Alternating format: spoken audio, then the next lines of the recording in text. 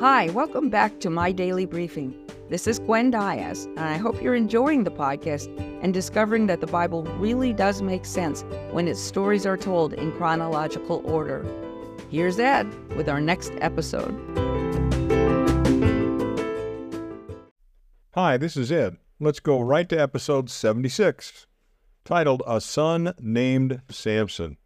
You can find Samson in Judges chapter 13.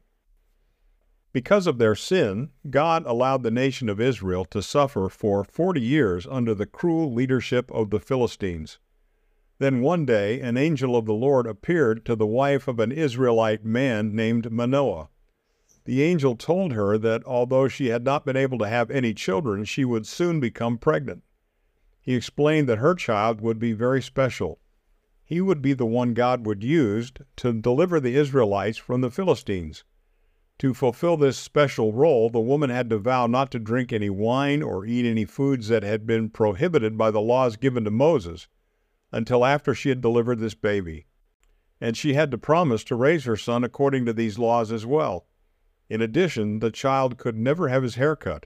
This was called a Nazirite vow. Manoah's wife could not wait to tell her husband everything that had just happened.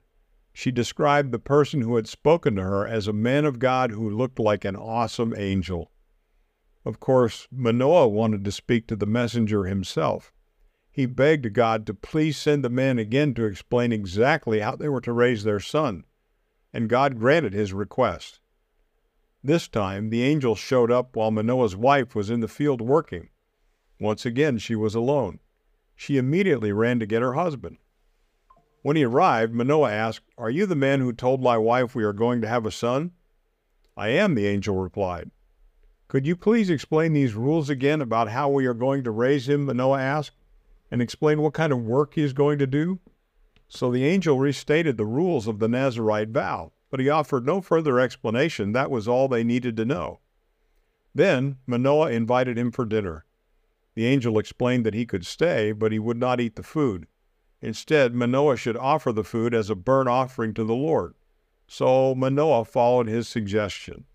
As he prepared the offering, Manoah asked the messenger, "What is your name?" The angel replied, "It is too wonderful for comprehension." Manoah and his wife still had no idea who their visitor was.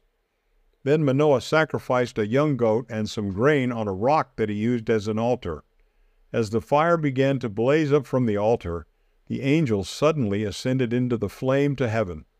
Manoah was startled. He realized that the man he had been speaking to was not an ordinary person. It was the angel of the Lord. It was Jesus himself. Manoah was afraid. "We have just seen God," he exclaimed. "We are going to die." But Manoah's wife calmed him down. Why would God tell us we are going to have a son and then accept our offering if he was planning to kill us? Manoah's wife followed all the instructions she had been given, and just as the angel of the Lord had promised, they had a son. They named him Samson. He grew up as an only child in a godly family. God blessed him, and the Holy Spirit began to teach him. Think about it. Do you realize that God has a special purpose for your life?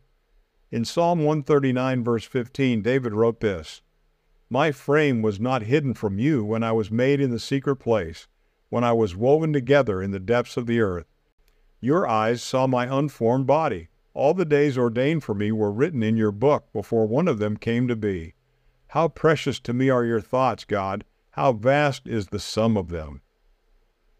Before you were born, God had amazing things planned for you to do. But to accomplish them, you must be willing to live by the standards He has provided in His Word. Now go, and have a great day.